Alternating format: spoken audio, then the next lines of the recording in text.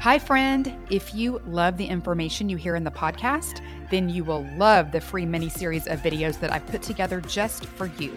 It's all about the biblical blueprint for health and teaches you exact principles I've taught to thousands of Christian women that result in weight loss, better sleep, increased energy, clearer skin, and sharper brains. You can go to thechristiannutritionist.com/miniseries to grab this free set of short, powerful teachings that will show you how to create better health God's way.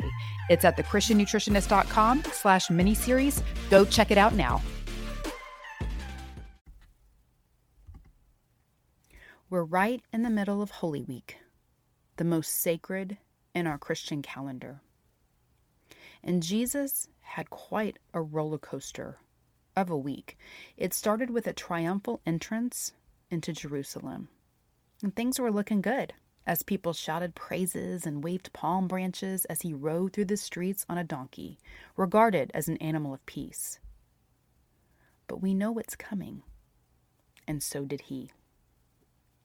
Through everything he faces before the glorious day of resurrection, the belittling, the betrayal, the beating, the death on the cross, Jesus remains in the hands of the Father. As do you, my friend. No matter the ups and downs you may be facing, soak in the immense strength that you have available to you, the same that was available to Jesus during the most trying week of his earthly life.